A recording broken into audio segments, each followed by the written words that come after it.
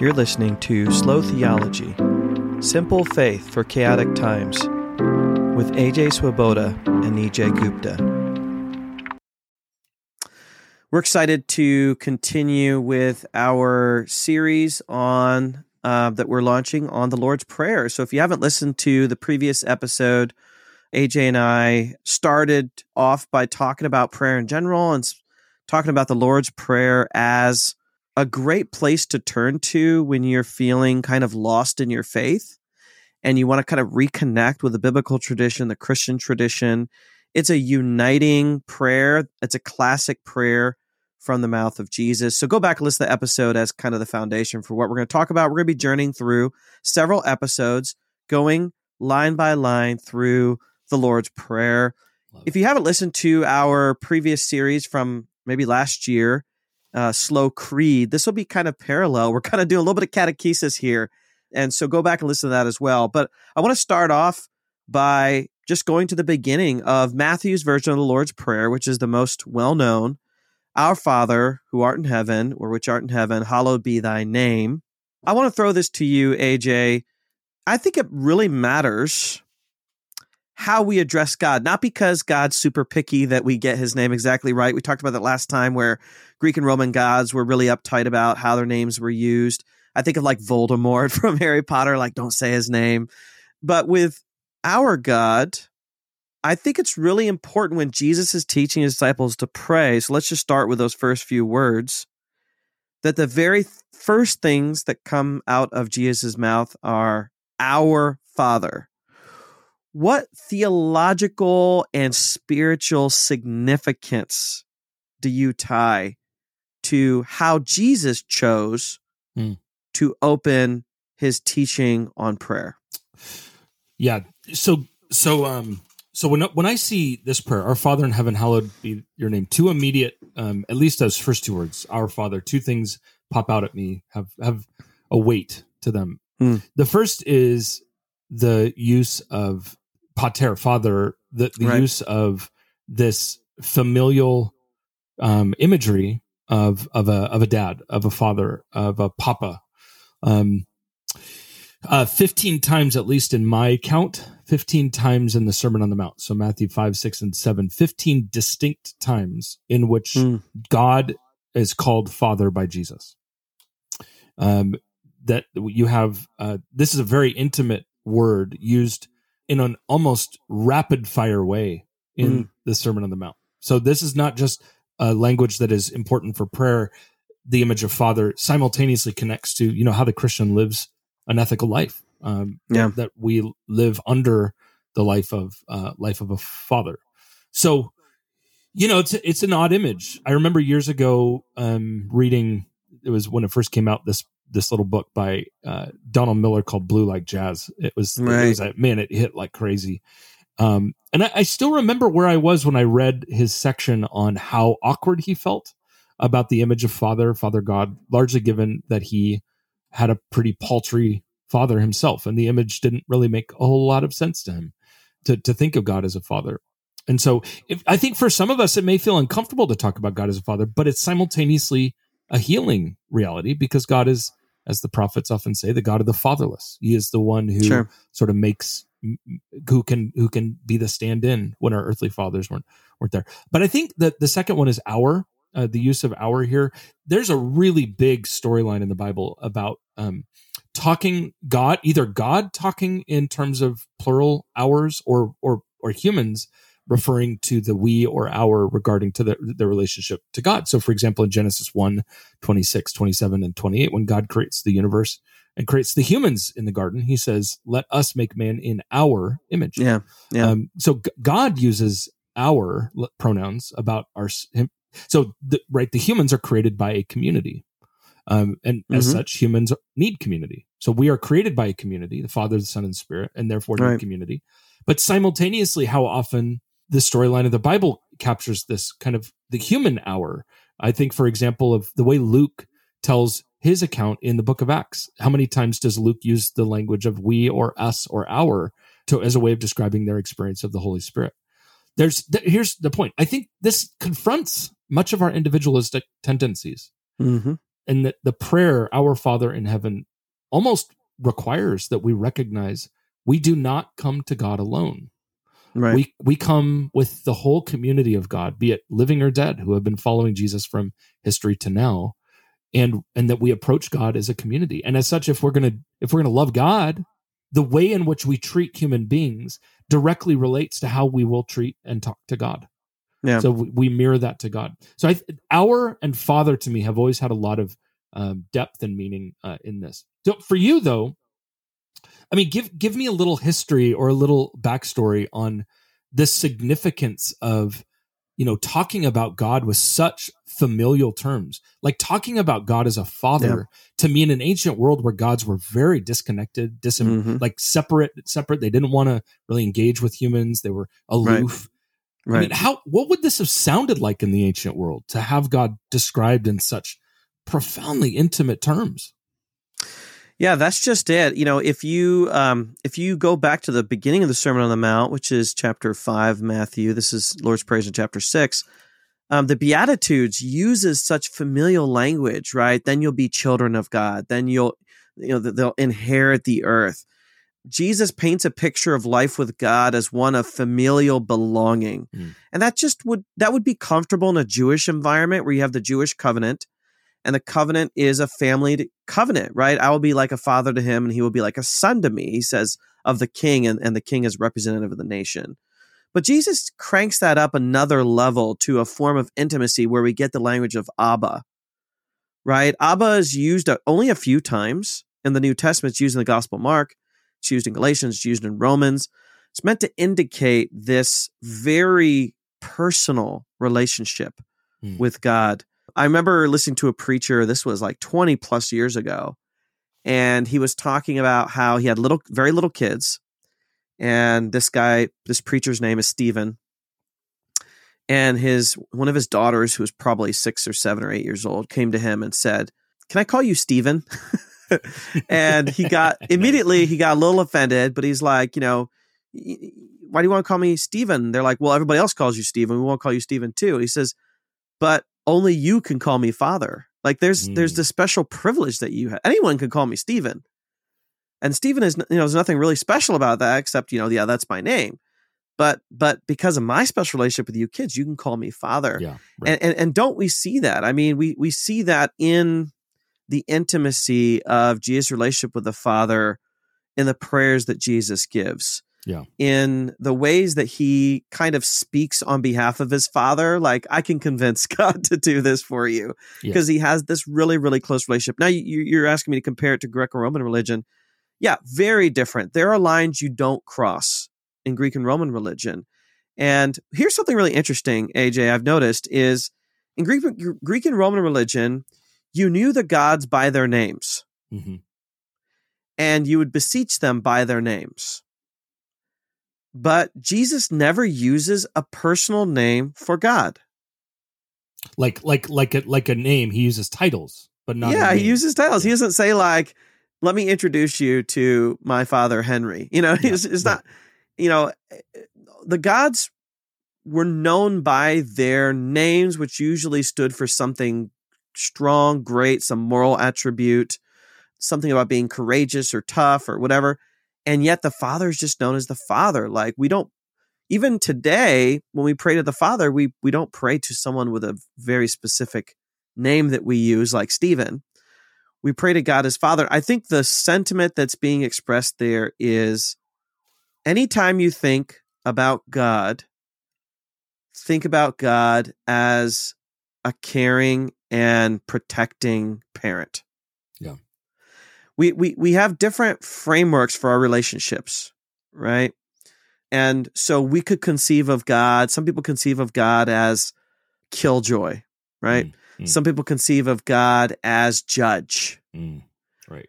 Some people conceive of God as maybe teddy bear or like genie in the bottle that gives me stuff. But this is how Jesus wanted us to see God, see God as Father. And that's over and against the fear that one would have towards the Greek and Roman gods, whom you just wanted to keep at bay and keep peaceful coexistence with those gods. you wanted to get stuff from them while keeping them at a distance because you're worried about what could happen to you if you didn't. Right. Tell me about this. Okay, so when I see Jesus teaching his disciples to pray, he's obviously the whole Sermon on the Mount is set up with Jesus going up on this mountain to teach. Yeah. He sits down, which is a very rabbinic language of sitting to instruct. Clearly, this isn't the first time in the Bible that a good teacher has gone up to a mountain to receive something from God. So this is Mosaic imagery here.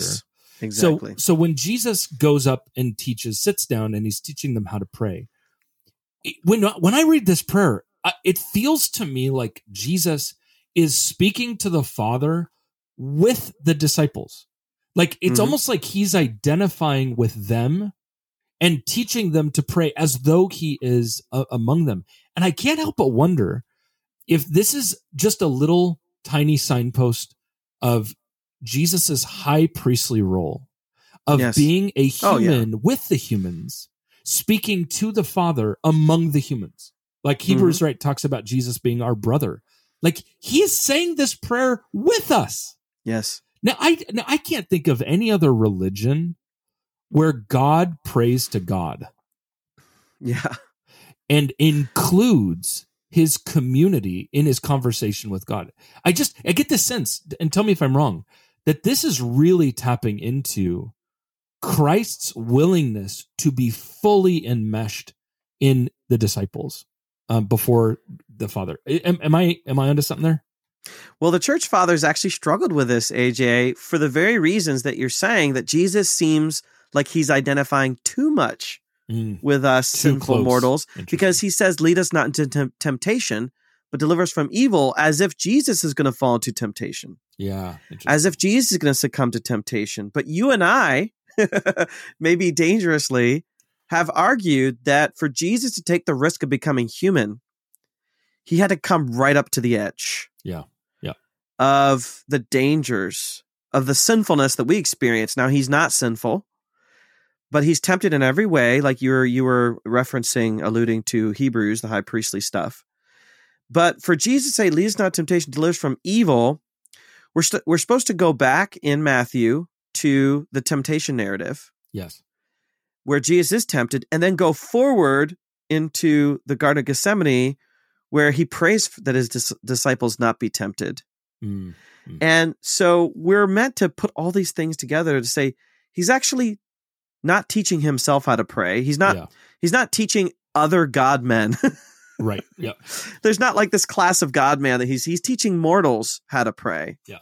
But he has to stoop down to our level to do it. There's a mystery in there on how he can be fully immersed in humanity without being sinful. Yeah, he's coming to our level. A good parent would do this. Like when my son, wanted to learn, we're still learning how to do it, but when he wanted to learn how to do, he could do a right-handed layup. It was the left-handed layups that were the most difficult. And getting the rhythm, which I'm not a master at, but at least I know how to fake it. Like getting down there with him on the court and doing it with them is I mean, we're made to imitate somebody. So we're created to model ourselves after somebody that we are watching. Jesus is taking on a fully human role, proclaiming to the Father, our Father on our behalf with us. I actually, in my own, I remember years ago reading some writings from one of the early church fathers, Cyprian of Carthage, who there was this huge debate as to whether we should that the early church wanted to utilize this language of our Father, and he went toe to toe with the church, saying, like, the minute we say that he said my Father, we completely miss the intent of Jesus being with us, and it would just be basically humans watching rather than humans participating. Yeah, absolutely. Let's talk about in heaven.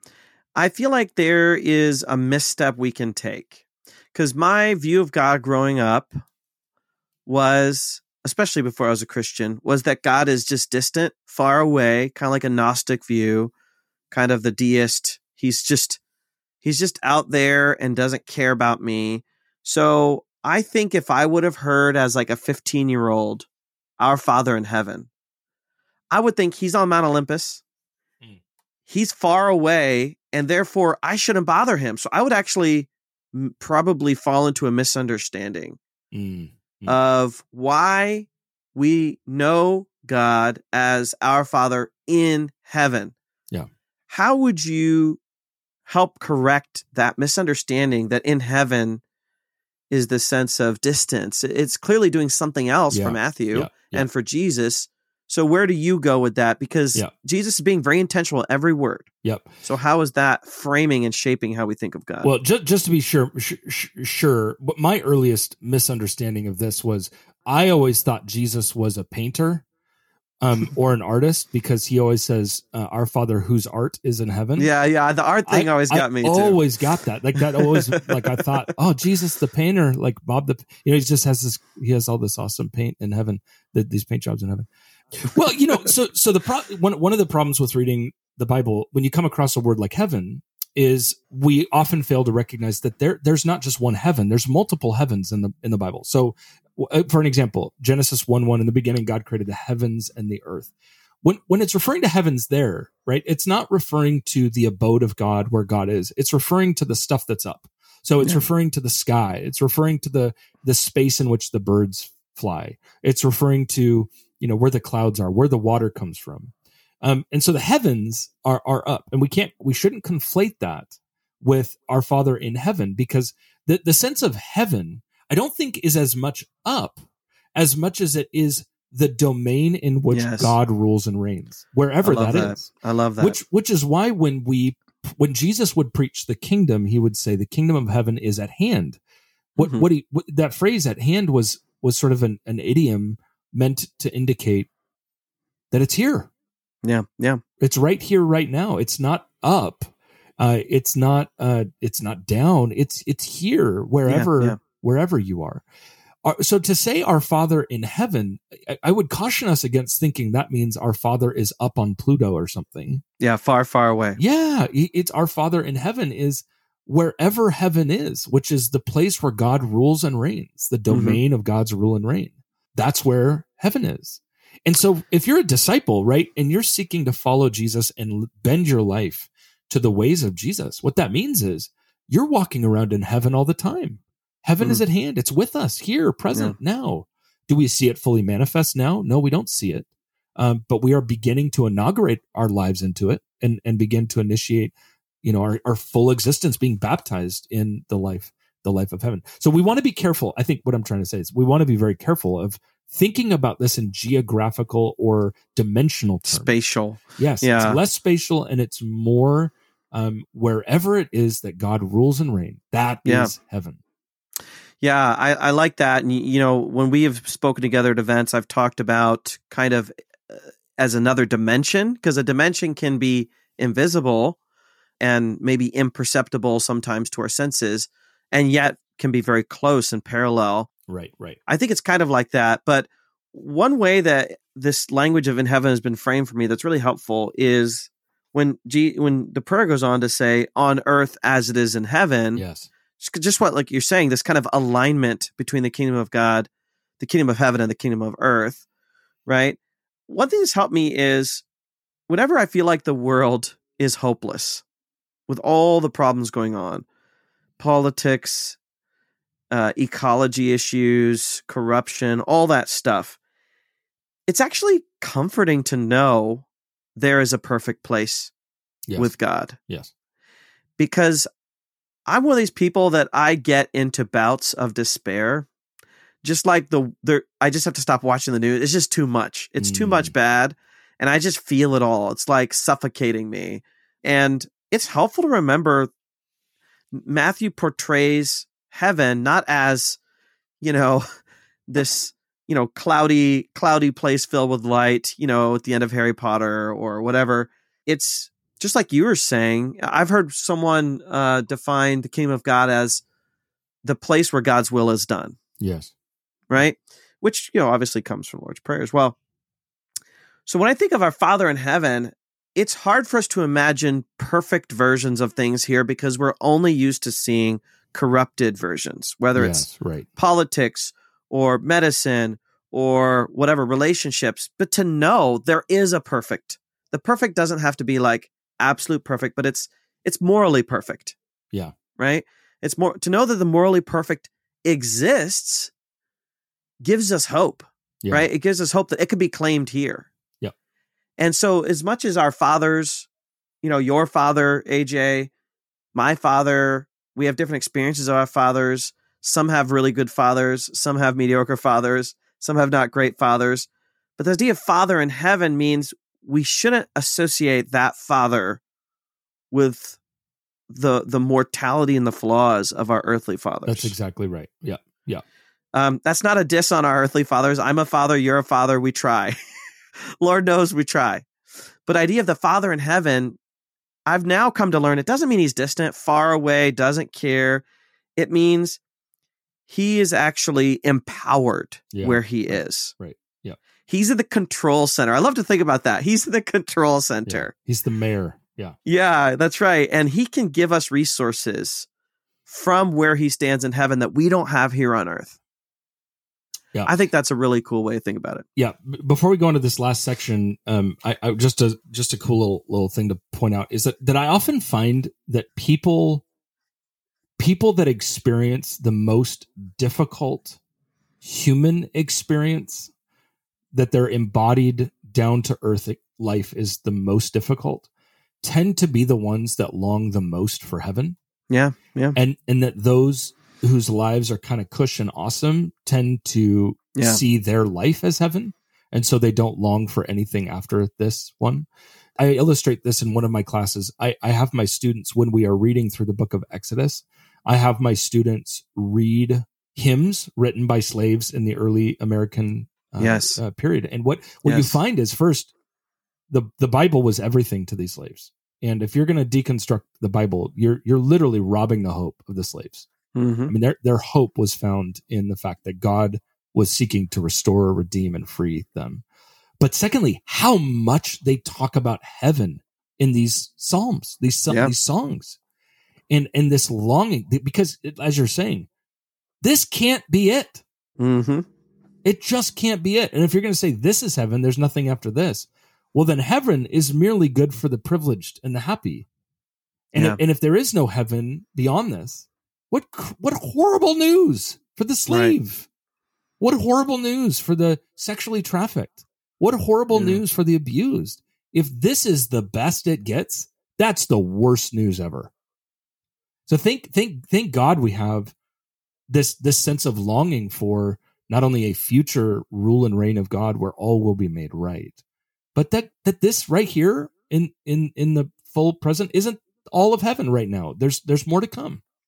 Let's talk about that last phrase. Yeah. That we're tackling today, which goes, hallowed be your name. Now let me give my take, and then I want to hear what you yeah. I can't not connect this to the third commandment, which is, I'm the Lord your God. Do not misuse the name of the Lord your God. Yeah. Yeah. Respect God's name. You're respecting the holiness of God's name. I remember when I was in seminary meeting a Christian who, whenever they wrote a paper or wrote on a whiteboard, they would not write out God's name. They would put a G dash and a D. It's the first time I'd ever seen this.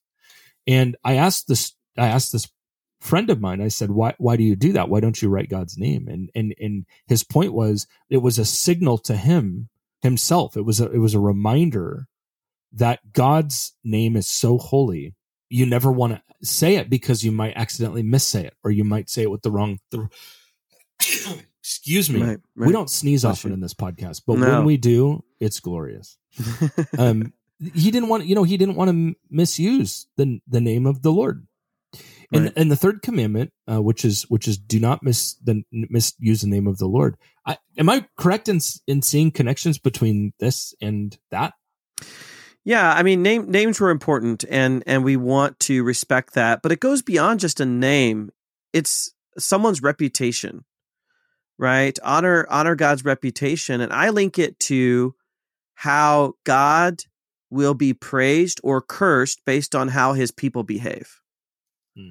Right? So if it is hallowed be thy name, what we're saying when we pray is, I want to be team Team Yahweh, Team God, and I want to bring only good things to your name.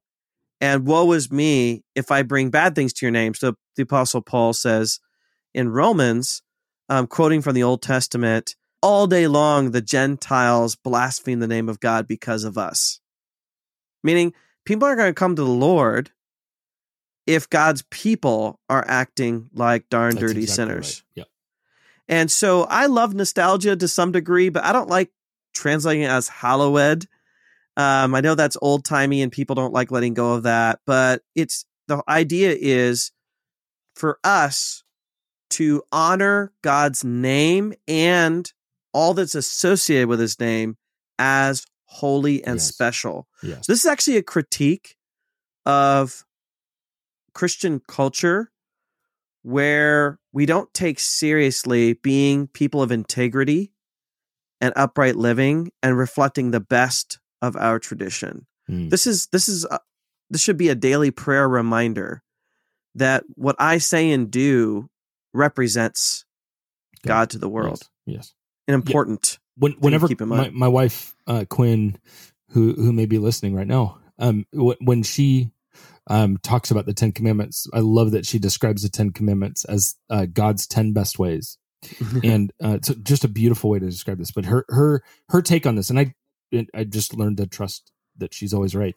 Her take on this is that the impetus behind both that commandment and this hallowed be your name is humans are very prone in their broken, sinful nature. We're very prone to misuse somebody's name for the wrong purpose. So I had an instance once where a student of mine was running around telling other people that I had said something in class about an assignment that wasn't true. Right. And they were using my name, and basically a bunch of students got Fs on the assignment.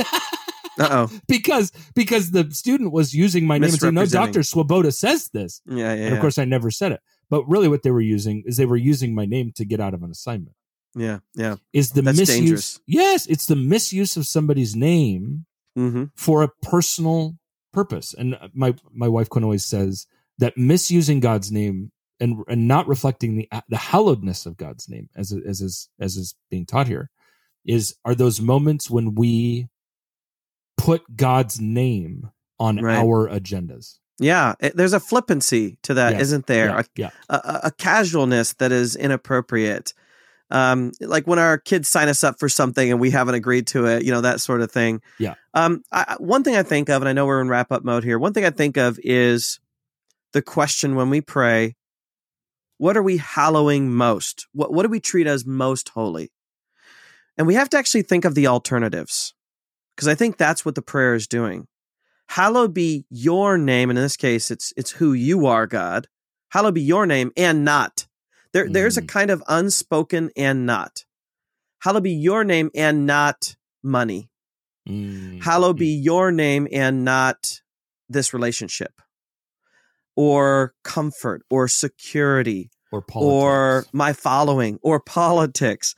I think it'd be worthwhile to sit down and write out, what do I hallow? And what does hallow mean? Set apart as the most special, important thing. Right? Pour all of my hopes and dreams onto this. Yeah. And every day we should be praying, hallowed be, holy is your name and not my name or my boss or what I covet. Right. So this prayer is not just a gimme things, Father. It's not just a gimme. I think this is something that we're going to come back to a lot in our talks on this. It's a deeply formative prayer. It's forming our heart. Yes. It's forming our soul, our spirituality to want the things. It's like that prayer, God, I believe, help my unbelief, right? God, I hallow you, help me get away from the things I mishallow. Yes, right. It's that sort of prayer that comes with, once we say our Father in heaven, we have to say, I need to be just committed to you, only you. Right. Yes. And not to the other things I'll be tempted to hallow. All right. So Nijay, in our next one, we're going to look at the next little section. Great insights here on prayer. I look forward to the next conversation. Thanks for listening. Slow Theology, rate if this has been helpful. Thanks for being here. Grace and peace, everybody.